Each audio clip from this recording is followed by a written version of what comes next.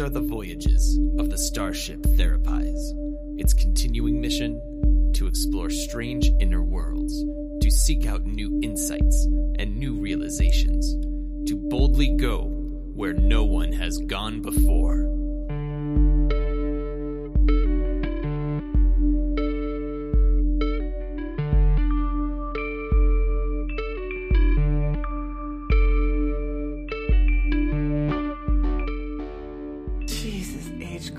Every single time. I've tried so many things, and I don't Hey there, Spock, old buddy. I see that you got my newest memo mandate that 90s hip-hop is to be played each time I both enter and exit the bridge.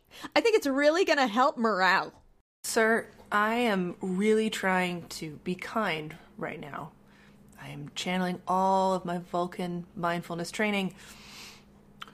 Your continuous mandates have become unlivable. What? Everyone loves my memos. Why, I see people reading them all over the ship. In fact, I'm sure that I've seen a few people even tear up at my very well-worded prose. Those might be tears, sir, but they are not tears of joy, I assure you. I'm just trying to make things better for everyone. I know you mean well. Listen, let's open the show, and then we can talk some more about it, okay? All right. Hi, everyone. I'm Justine Maston, LMFT, Yogini, writer, researcher, and captain of this particular ship. Welcome aboard. And I'm Larissa Garsky, LMFT, writer, researcher, Spockian first officer. And this is ironic, considering my Vulcan background, but I feel like I do an awful lot of emotional labor on this ship. Just a reminder to the listeners at home that just because we are therapists does not mean that we are your therapists. Unless, of course, we are your therapists. This podcast is for the purposes of education and humor and is not intended to replace seeing your own therapist. Now, Spock, what were you saying? Well, I was saying that I know you mean well, sir, but lately it's as if you're trying to run the ship like a feudal lord's fiefdom, regardless of pronunciation. It's feudal. Explain that. Well, I pausing because my cue reads, explain the feudal lord system.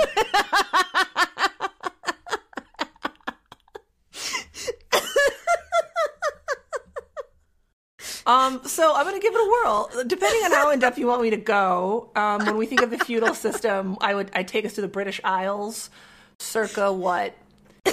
The 12th century, maybe? The dates I have to check, but it was about, there was a lord and he had like all these different lands and he had all these vassals.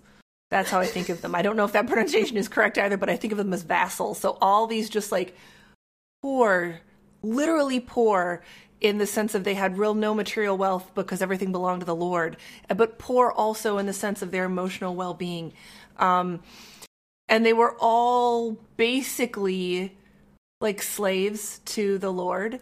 They had their own little houses and that was kind of nice. And technically the lord wasn't supposed to like abuse them, but he did all the time. And really they lived off the land. Like they could live there in their little shacks, but then their job was just to tend the lord's crops and fields and Scottish furry cows and what have you. And if you were born a serf, it's part of what they called them, the serfs. You were born a serf, you died a serf. You couldn't work your way out of it. It was pretty awful. But my subjects, I mean crew, they don't hate me. They love me. Usually, yes, but not when you're telling them what to do based on whatever new idea has popped into your head and then dictated to Uhura. It's really cutting into her after-hours knife sharpening time. My gods. What have I done? Well, Captain, in your defense, it's difficult to be both a firm and a kind leader. In fact, many times leaders don't even realize that they aren't being both. It's important to consider whether you're making decisions based on what is truly best for the many, the few, or the one. And as I think the Earth and Shakespeare once had, heavy hangs the head that wears the crown, or something. That's close. This is one of those things that gets colloquialized. Sure. And I like heavy hangs the head that wears the crown better than how it is actually written. How is it actually written? Uneasy lies the head that wears the crown. Oh, sure. Uneasy lies the head that wears the crown. Is that from Hamlet or one of the King's plays? Henry the Fourth. You know, I'm gonna unpopular opinion here right now. I'm not saying that Shakespeare wasn't a great writer. Clearly, whoever signed their name, William Shakespeare, man, woman, gender non-binary, fawn, I don't know. But whoever did the writing of the plays, obviously they had some good stuff in them. But I'm going to say on record right here and right now, those King's plays were the worst. I had to read them in graduate school. Not all of them, but a good chunk of them. And I can tell you that they were not great, you know? Macbeth was the best of the bunch, and actually, I don't think that Macbeth is considered to be part of the King's plays. It's it's Macbeth. Yeah, and you know you can't say that in a theater. Did you not know that? You can't say Macbeth in a theater. Why not? What happens? It's bad luck. You have to call it the Dutch play? The Dutch play? Whichever play it is, you have to call it that play. The Scottish play, maybe? The Scottish play. Yeah. I was like, listen, I don't remember a lot about William Shakespeare's play, but I'm pretty sure that Macbeth was not Dutch. Yeah, you have to call it the Scottish play. Hamlet was Danish, right? He was a Dane. Yeah. You know what? That's what I was messing up. Sure. Because the Dutch and the Danes are very close in my brains. Yeah, I can see that, for sure. Were we doing a podcast? We were, and you know, it's interesting that we think of that we're bringing up Macbeth, because in fact, I think Macbeth is like it's a bit of a stretch with what we're talking about today, but I mean, not Macbeth the play. Like Macbeth in the play, it doesn't really seem like he has aspirations to be a good king, at least not as far as I remember it. But Macbeth, as told via Disney's mid-1990s Gargoyles cartoon. Oh. That Macbeth really aspired to be a good king and a good ruler. I can't believe that you were able to bring this to Gargoyles. I know. I mean, TBH, I'm pretty proud right now. This has been years in the making. You've been watching it a lot. I have. And I'm like a third of the way through season 2.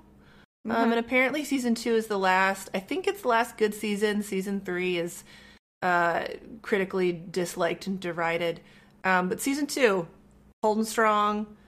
And there's a great portrayal of Macbeth all around.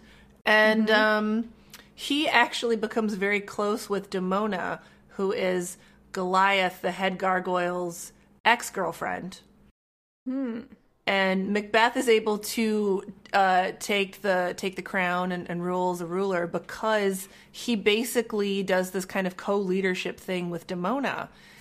And she turns on him because she overhears a conversation in which he kind of throws her under the bus to his teenage son, and his teenage son is like, "Whoa, Dad, Demona's our friend. She's our homegirl. We need to talk nicely about her and also include her in all of our decision making." And Macbeth is like, and I'm not going to do a Scottish accent because I just can't, but he's like, "Whoa there, son. A good king always thinks things through." Which is interesting that he frames it in that way, because what he's really encouraging his son to do is to think through whether or not they should betray their best bud, Demona. Well, it kind of sounds like they're also thinking if one is a king, one should not ask for advice, which is pretty much the worst thing that a ruler can do. True. is to rule in a vacuum and not get opinions from advisors who have conflicting opinions. Right, because then in that vacuum, they could find themselves on Memo 22. of the hip-hop treatise. Of the hip-hop treatise. And in that vacuum, they're like, this is such a great idea. When... No, not a great idea. Not a great idea. Well, and I like that you brought up Gargoyles also, because when I think of Goliath, Because our theme today is about compassionate leaders. We really right? buried the lead on this one. We definitely buried the lead. But we're talking about compassionate leaders, and we all in our lives have these leadership roles. And maybe we're parents, or we are managers in a company, or we're captains of a starship, or, you know, you're the friend that always makes the plans.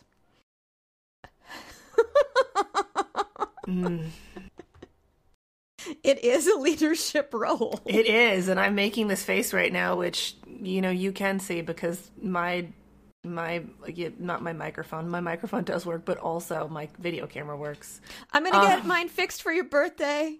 It's going to be so beautiful. Happy birthday. But yeah, no, being the one to make the plans is not fun.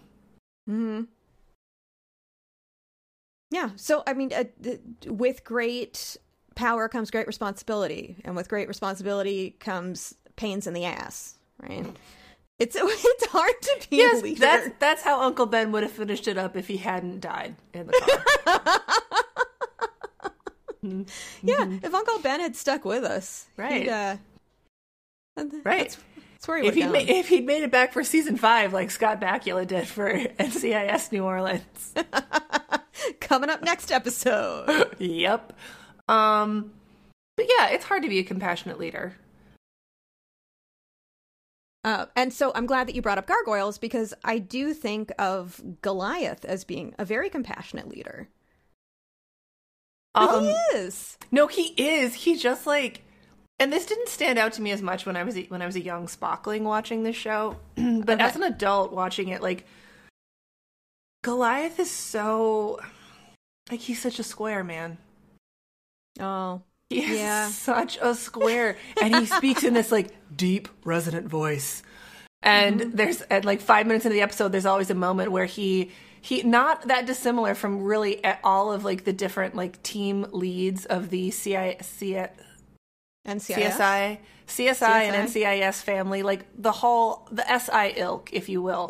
There's one leader, and like before it goes to credits, they always stand up and they make some kind of pronouncement, right? I think most memorably David Caruso did this in CSI Miami, maybe? Miami. Mm-hmm. Anyway, 5 minutes into the ep, Goliath is always like, team, we must do something, something, something, because we are gargoyles. Oh, that makes me think of Megatron in Transformers. Is he the main Transformer, Brian? Optimus Prime. Optimus Prime. Yes. Similar to Optimus Prime.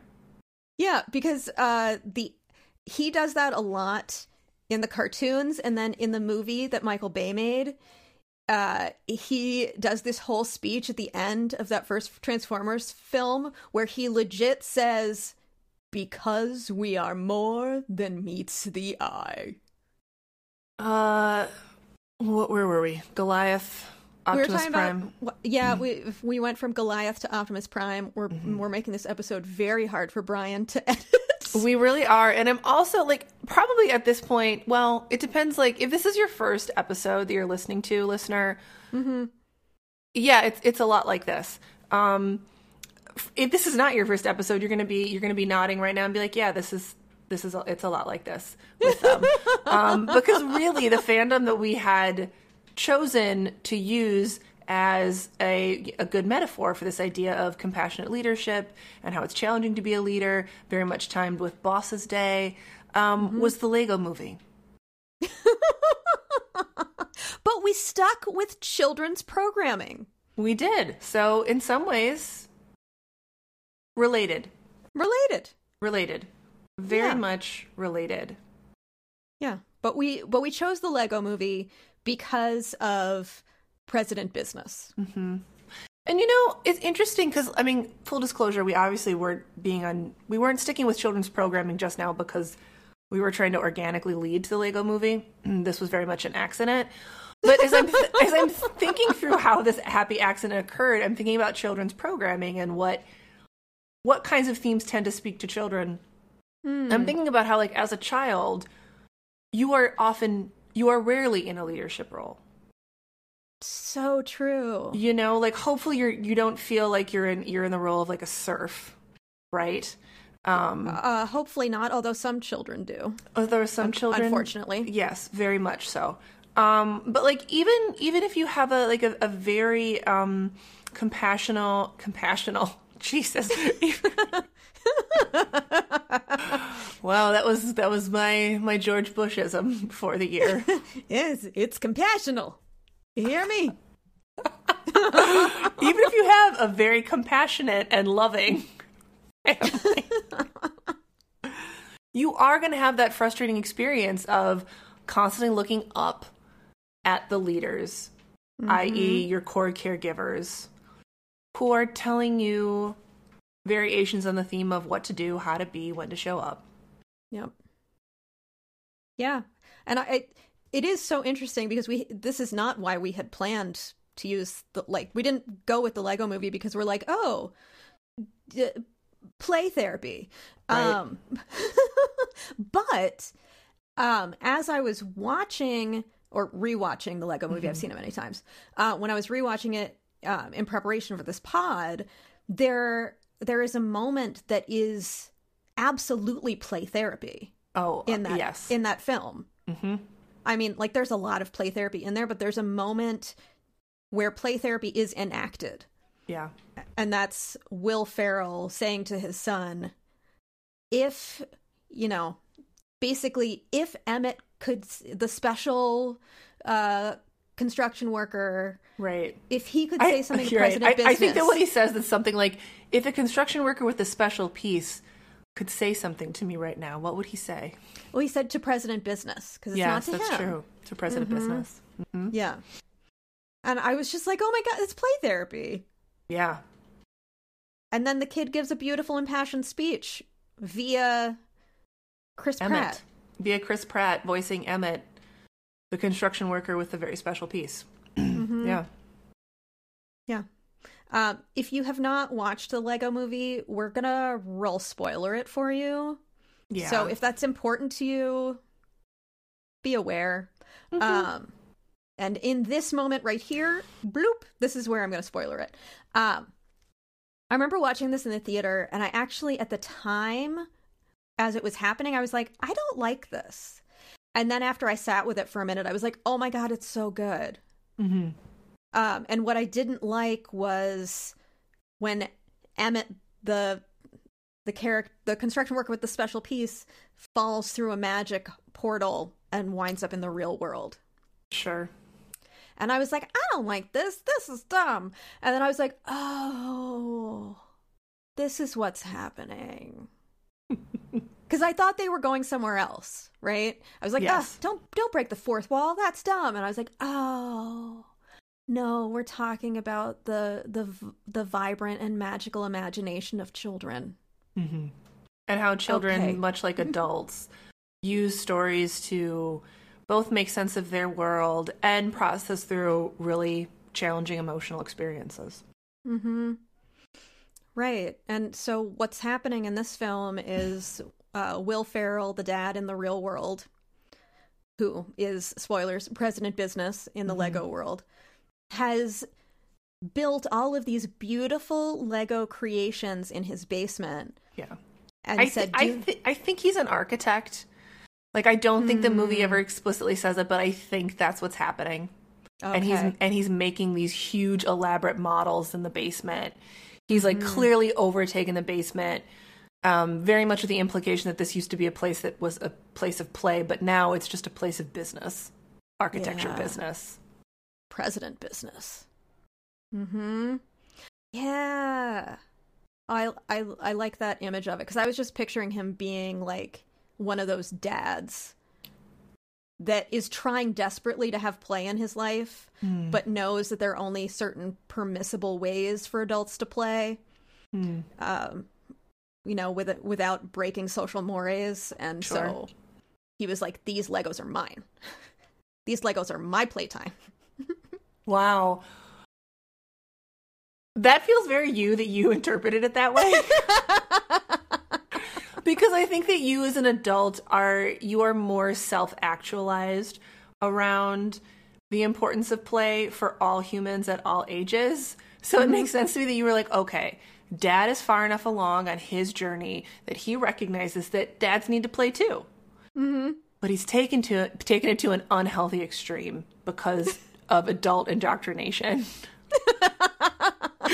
Whereas I read it as, well, dad is so far at the beginning of his journey that he like his drive to play is still very much in the unconscious.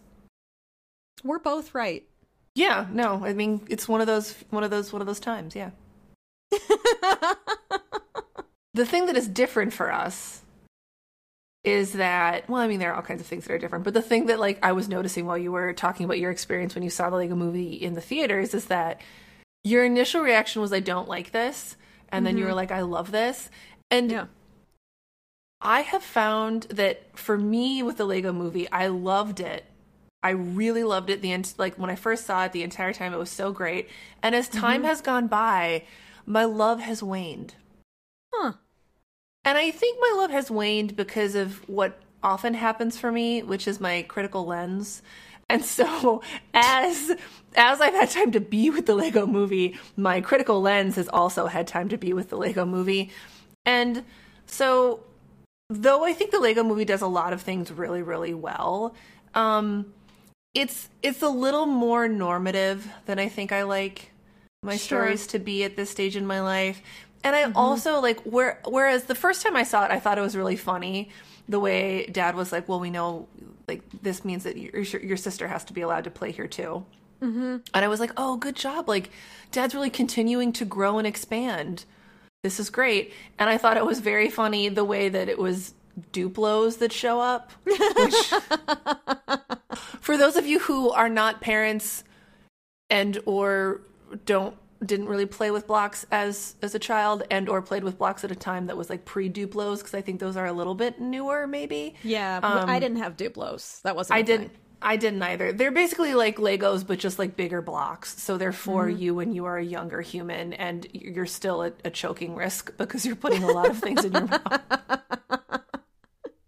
So at first I was like very charmed by the way they wove the little sister in, but then I didn't like it the way, and it was played for laughs, and I very much appreciate that I'm taking this a little bit too seriously in some ways here, but I didn't love the way it's like, now here comes little sister from planet Duplo and she's going to destroy everything.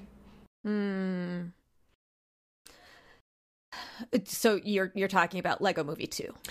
Well, I didn't see Lego Movie 2. This is like the end of Lego Movie 1. Okay, and if this is your feeling, you're not going to like Lego Movie 2. No, I didn't think I would, which is why I didn't watch it. Yeah, fair. Yeah. Yeah, I get that. I didn't like that it meant little sister was now allowed to come down here.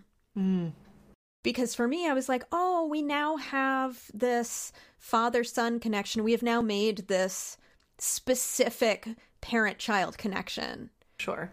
And why can't we maintain this specific parent-child connection without, like, changing it immediately? You know? Like, absolutely, we could have sister come in after this relationship is established. But we haven't even established this relationship. We didn't even finish this conversation. Sure. But if Dad's struggling to parent older brother, he's probably also struggling to parent younger sister. And I'm glad that he's aware that he needs to show up in different ways for both children. And I appreciate that having some nuance in the different ways to show up would be important, you know, to bring it back around. You know, the ways that you probably need to be a supervisor to me is probably very different from the way you need to be a supervisor to Bones, for example. Yeah, so true. You and I have a far more collegial relationship, whereas Bones needs a lot more tending. And Bones, I do stand by that if you're listening right now, and I'm not taking it back. You know he doesn't listen. That's fair. But, you know, I like to plan for all contingencies. Yeah, but you're right. It is different. We have different leadership roles in different parts of our life. Like the way that maybe you are a parent is different than the way that you are a supervisor at work. God, I hope so. is also different than the way you wrangle friends to make plans to go to dinner. Mm-hmm. Which it can be surprisingly hard to do. That's fair. And it can. And it also, like, it's reminding me that when you are a parent of more than one child, and both children spend most of their time, like, living in the family space with you, that it can be even more challenging to kind of incorporate some of these parental nuances. And I'm also reminded, because back in the day what I did predominantly with folks was, like, play therapy with children and working with families. There are certainly some, play therapists and family therapists who think that there should be one way that you parent, and you parent the same way for each child. Mm-hmm. So that it minimizes confusion and fosters a feeling of fairness. Mm-hmm. And I appreciate that, I do, but I think the other issue, and I think you're actually speaking to this very directly with the way you responded to the introduction of Little Sister at the end, is that what older brother needs in the Lego movie is different from whatever Little Sister needs. Correct.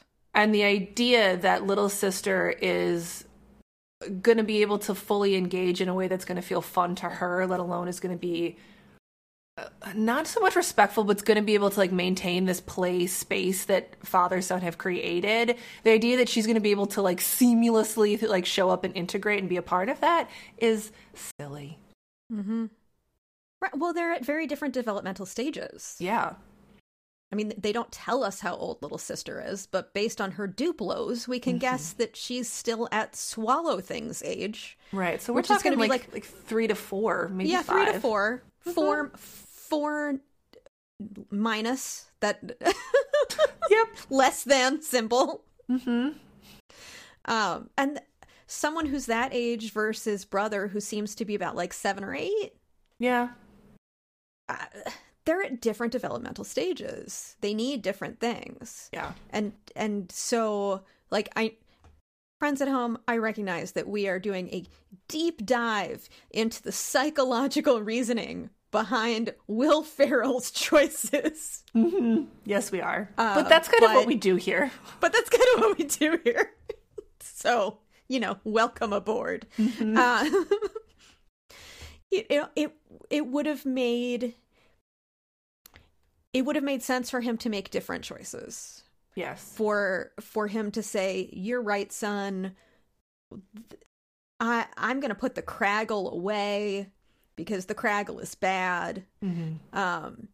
And you're right. Every part is special, and that means we are special, and that means Little Sister is special too. And how do we include her in our play in some way? Mm-hmm. Not, if you get to come down here, so does Little Sister. Right. Because the other thing, too, that, or rather the point that it very much feels like the son is trying to make via his Lego character, Emmett, is that while he is changing Dad's own play therapy construction downstairs, he is also at an age where he's able to be respectful of the space if Dad takes the time to explain it to him. Yeah. Like, Dad doesn't need to completely take over and take control. He can sit down and talk with son about, like, okay, like remember, I don't know, like, Will Ferrell's exact words, but he's like, and did you carefully and methodically lift up the top of the tower and set it aside so as not to break anything? Right? Because he's seen that, like, his son has changed the models, right? And he's trying to imply that, like, you could do it carefully, son, and I really hope that that's the choice that you made. And here's the thing. Because of where son's at developmentally, son can make that choice. Mm-hmm. He can make that choice, and he can be respectful to Dad's things if Dad takes the time to explain the how, the why. So I think you misinterpreted that scene just a little bit. Sure. I agree with what you're saying, but that scene goes more like Dad says, "Where's the top of the tower?" And kid's like, "I accidentally moved it." And Dad's like, "You accidentally, methodically, strategically moved it?" And kid's like, "Mm-hmm." Yep. No, you're right. I think that very much like what that scene is attempting to convey is like son accidentally toppled the tower. Mm-hmm. and he's trying to dress up that truth.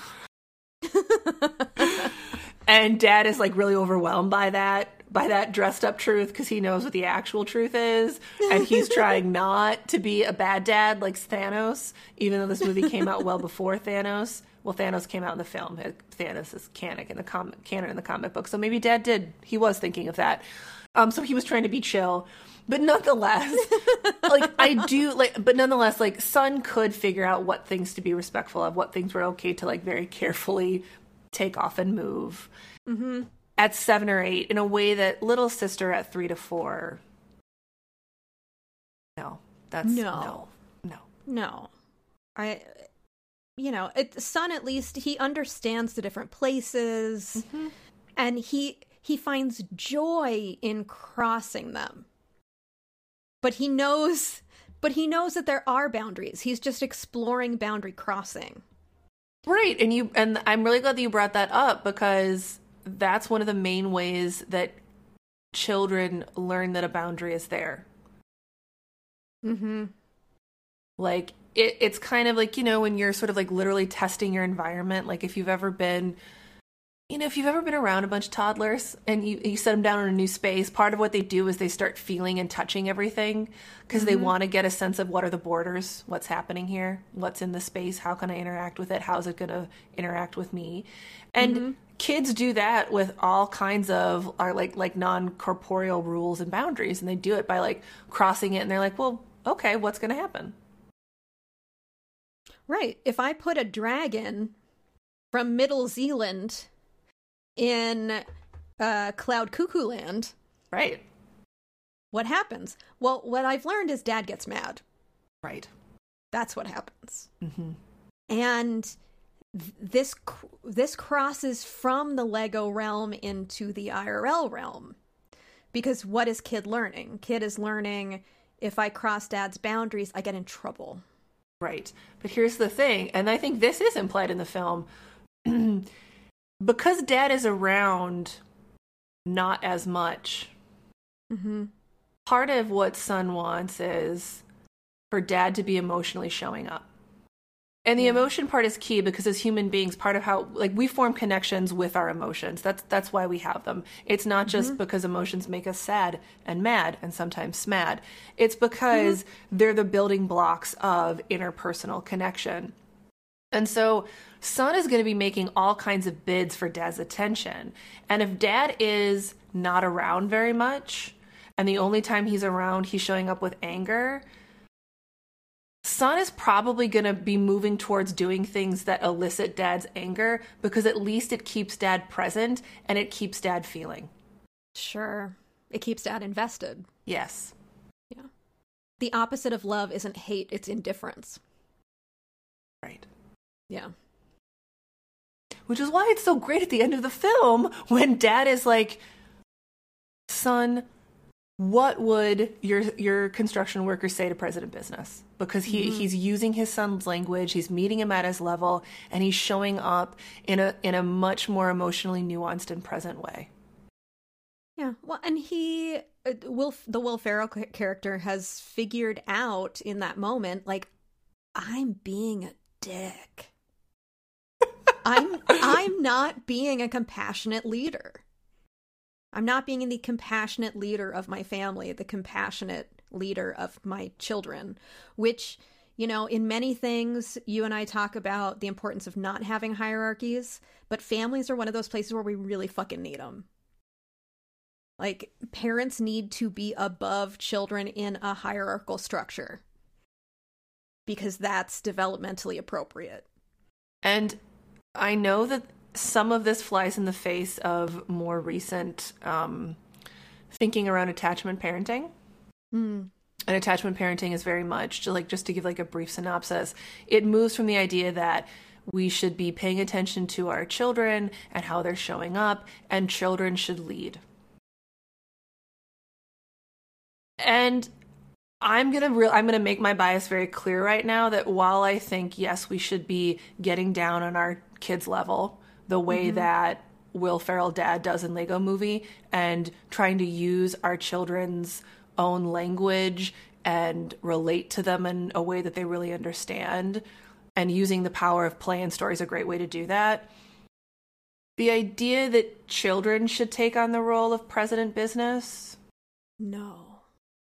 I think it's really unhealthy for kids, because I think then we move into that role of parentification, which is what it sounds like. Child takes on the role of caregiving and caretaking for the parent, and they're put into situations that are not developmentally appropriate. They're tasked with trying to take care of things that they're not capable to take care of because of their age. They feel overwhelmed, but they feel invested, and overwhelmed plus invested plus holding things that don't belong to you equal failure and shame. Yeah, I would agree that that's my bias as well, is that we want to understand the minds of kids, but we cannot put kids in positions of power because it's unfair. They don't have the skills. Right. Using a business analogy, we're not going to have the person that just started in the mailroom go up to the CEO's office, and the CEO's like, who knows a bunch of shit because he's been the CEO for 20 years. We're not going to say, so mailroom guy who literally just got here, what do you think about this $30 billion business deal? Mailroom guy is going to say whatever mailroom guy is going to say, but it's not based on life experience and having screwed things up before and figured them out and having successes and failures and other people he's talked to. Like, it's unfair to say to a child, do this thing. I don't want to get too far down this rabbit hole, but I've worked with so many folks who are parentified, and so much of what they describe is, it just wasn't fair that I was asked to do these things. Mm. I didn't know how to do them. And I realized mom and dad didn't know how to do them either, but they had resources and I didn't. I can't be their resource. I'm the new guy in the mailroom. Mm-hmm. Yeah. I mean, to do a callback to our Baby Yoda episode, right? Mm-hmm. Like, Baby Yoda is a beautiful, bright, shining star and capable of so many amazing things, and heals Carl Weathers' arm. And that's amazing. And hopefully the Mandalorian used all kinds of affirming and empowering language to talk to Baby Yoda about the way that he healed Carl Weathers' arm. But it would be grossly inappropriate for the Mandalorian to turn to Baby Yoda and be like, okay, now you're the arm healer, and that's your role in this family system. And anytime anybody gets a hurt arm, it's your job to respond to it, tend to it, treat it, and come up with a healing action plan. And ignore whatever you were doing a second ago. Right. You must immediately abandon whatever you were doing because you're the arm healer. Mm-hmm. Right. No, I'm not. No. I'm not. No. If hierarchies feels like language that is negative or punitive or any way, I think also it can be helpful to think of like the student to teacher relationship. Mm. Right? Because student is there to learn and get skills. Mm-hmm. Teacher is there to help student learn and get skills. Right. Yeah. And sometimes, actually many, many times, the student winds up teaching the teacher something just by them showing up in the world as their authentic selves. Yes. But then we don't hand the ruler and the apple to the child and say, now teach the class forever. Right. Right. There is a way to honor how we each have things to teach each other while also respecting the developmental trajectory. Mm-hmm. And acknowledging the difference between like age and experience. Mm-hmm. Like a leadership role can be really helpful and productive and supportive. It doesn't have to be like our current president. Yeah. That's hard. Yes. Well, and, we're talking today about compassionate leadership, and so that's a legit direction, because no matter what side of the aisle you're on, I challenge you to tell me that our current president is compassionate and leading with kindness first. Right. And the well-being of others first. And has the ability to respect the dignity of another human, including a human who holds a different opinion, such as a human who doesn't enjoy watching Fox News.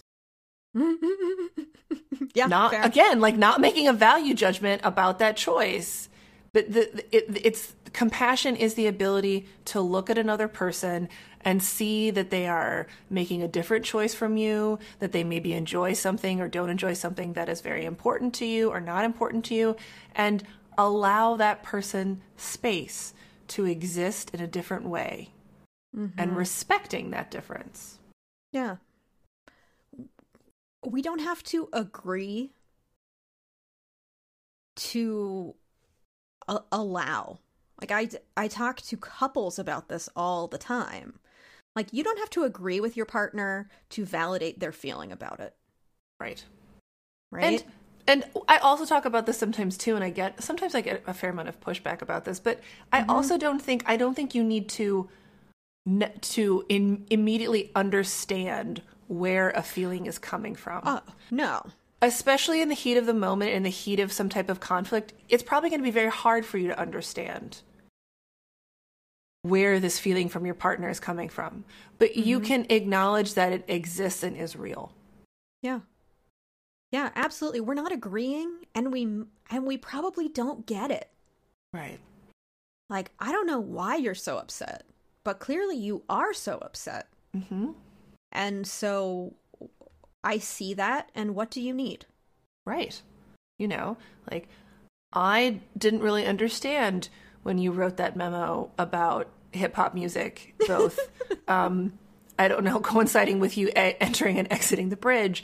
I mean, like, I understood how we could make it happen. I did not understand why you thought it would be a good and pleasant idea, nor did I understand why you took the time to type it all out and send it to everyone. But I knew that you did it because it was important.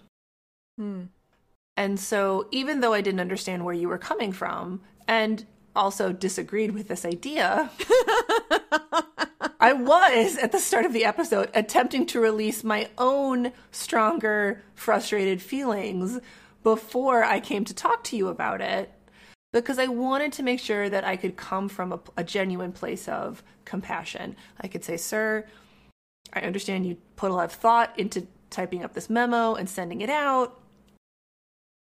I don't know if this is the way we want to go. It is causing me feelings of distress. Can we talk about it? Yeah. Well, and this is a good example, because while we are colleagues, on this ship, I am technically the captain and you are my first officer. Thank God. So there is a power dynamic. Right? And that would imply that I've created a safe enough environment where folks who work for me feel that they can say things and disagree with me, and it's not the end of the world. And that's what we want in any situation where either we are leaders or we are working with leaders. We want a position where we are safe to talk to, or we feel safe to go talk to that person and disagree with them and know that this is a safe enough container that, like, yeah, it might be uncomfortable, but this isn't going to be the end of the world. Nope. This is not going to be a children's example. Okay. I'm glad that you've led with that right out of the gate. Please continue. I led with that right out of the gate. Well, because as I was thinking about other situations with this, specifically parent-child dynamic, of course, Supernatural is what comes to my mind, because Does it ever not come to my mind? The answer, friends, is no. Right. Because that was a situation where the person in charge, i.e. John Winchester, was not a safe person to disagree with. One Jeffrey Dean Morgan. I mean, Silver Fox. Right. Right, which is Not why a it's great dad. one of the many reasons it's so frustrating to see him on Supernatural, because I'm like, you're such an attractive man, and yet you're also such an asshole. Which, as I'm saying it out loud, I'm like, yeah, those two things sometimes go together, because we sometimes have a harder time holding boundaries with a person we find attractive. We absolutely do. And especially a person we find charming. And this is a whole nother ep on narcissism. Sure is. But that's part of how folks who deal with narcissism tend to get their way, because they're attractive, they're charming, you want to be around them. Yeah. And you're like, sometimes they're terrible, but anyway, John Winchester. But sometimes they're so nice and attractive, and then they also get you because it's that intermediate positive reinforcement. So it's like playing a slot machine. You never know when you're going to make it big. Well, and that's sort of how poor Sammy and Dean were living. Is, when's dad going to be okay? When's dad going to be terrible? And this surprisingly, that's so true. I know, and this surprisingly ties in with the idea of the Lego Movie, and here's why. Because John really believed he was doing what was right. Yes. He believed that he was doing what was best for his family. But what he was really doing was what was best for himself. Right, but because he believed that what was best for him was best for his family, which is, as I'm saying it out loud, very narcissistic. It really helped to foster that blind spot for him. And then when I think about Dean, who was the older brother, I think part of what happened to Dean, and this is also very common for parentified children, is that because of dad's inconsistent positive reinforcement, sometimes he would show up and be this really great dad. Dean fell into the trap of, there must be something that I can do that will make dad show up as a good dad. Because sometimes he listens to me. Sometimes, and I'm going to mix fandom metaphors here, sometimes he puts down the Craggle and we have a really good restorative play therapy session. But sometimes he locks me in a hotel room for 2 days with my brother, and then when I leave to go get food because it's been 2 days and my little brother runs away, he shows up and yells at me and is not willing to hold space for the fact that I'm doing the best I can because I'm 12. Also, I'm pretty sure there was some sort of demon in that episode. Yes. Well, it is Supernatural. But, replace demons with just some horrible person they encountered on the road, and basically, that's someone's life. Yeah.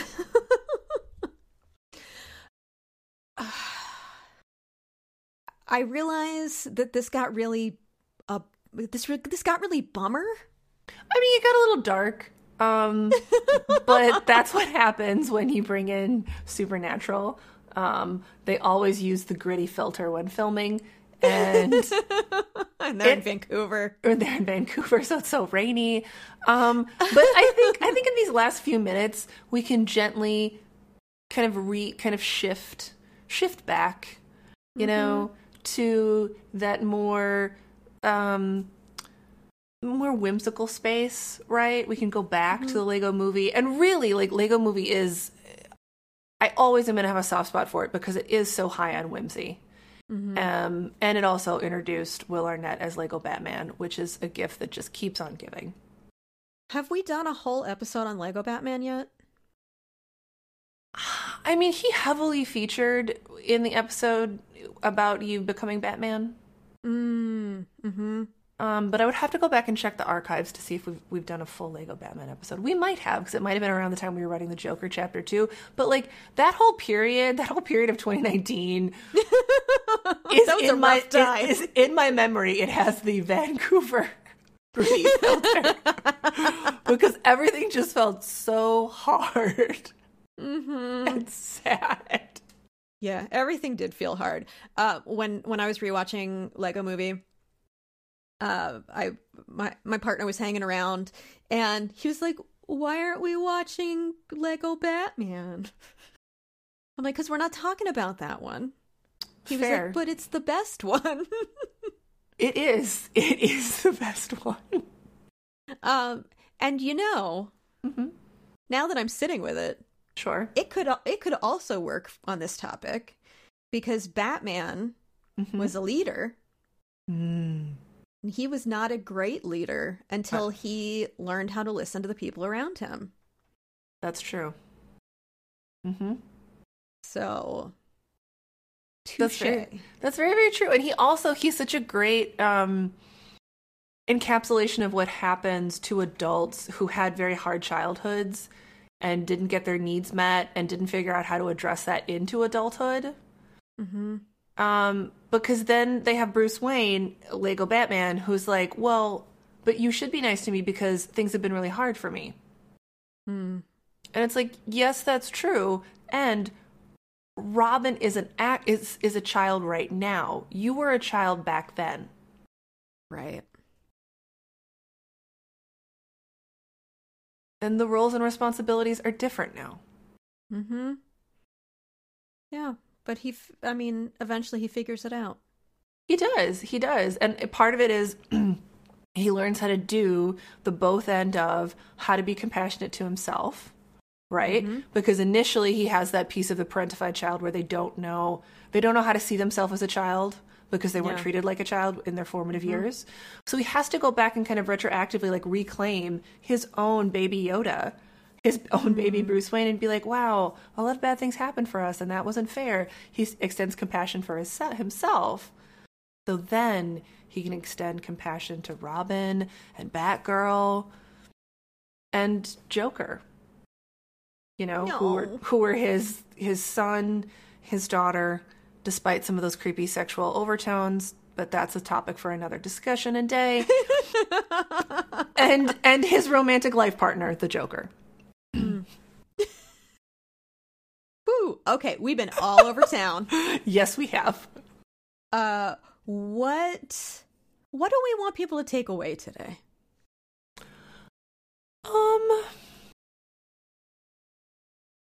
That hierarchies are sometimes appropriate.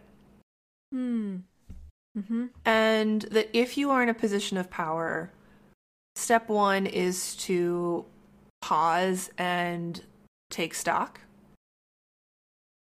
and think about and try to kind of get information about how you feel like you're doing, what's your experience of yourself as a leader, and also what are other people's experiences of you as a leader. Yeah, that's really fair. And literally just as you were saying that, this huge world opened up to me. Yeah. Which is the role of the therapist. Yeah. Right? Like that, we do our very, very, very, very best, you and I specifically, to squash that hierarchy. That's not every therapist's jam. Some therapeutic relationships are very hierarchical. But we are always in a position of power. We are always the people in the big chair. Right. And being mindful of the power and the responsibility, we can never lose sight of it. Right. Because heavy hangs the shoulders that wear a blazer? Do you wear blazers? Sometimes. I bought myself one as a gift this fall. It's a herringbone blazer. Do you put, like, pins on it? Oh, I haven't yet, but, maybe I will. Like a dumpster fire pin? Oh, that's a good idea, because you did gift me that. And I've been did. wondering where to put it. Put it on your plate, sir. There you go. All right. So, stuff we talked about today. We talked about compassion and family systems and play therapy and couples therapy.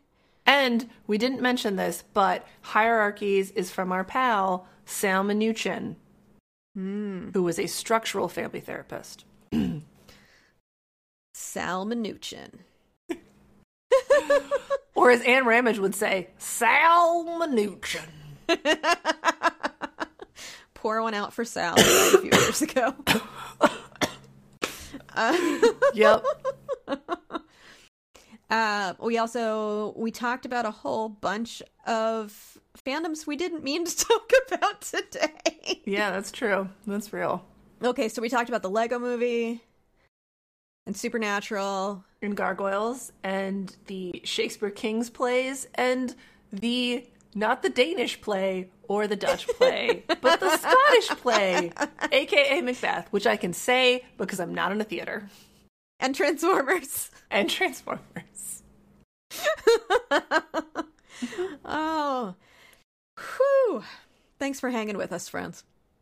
We may be at the helm of this ship, but we know who really keeps us running. Thank you to Ensign Kyle Rebar, who composed our theme song. Thank you to Lieutenant Catherine Mandycat Duthie, who designed our beautiful cover art. And finally, thank you to our fabulous producer, Lieutenant Commander Brian Therens. You rule this podcast with an iron mic. Join us for our next ep on When Your Drug of Choice is Freedom. Be sure to support us on Facebook, Instagram, and Twitter, and the very best way that you can support our podcast is to subscribe, rate, and pretty please review us on Apple Podcasts and tell your friends. It really makes a big difference. And in case you don't already follow us on social media and you haven't heard, we are working on a book. We are turning the Starship Therapies podcast into a book. So you want to be sure to keep up with everything that we're doing as just another great reason to hang out with us on our social media so that you find out when the book's coming out. And as always, friends, live long and prosper.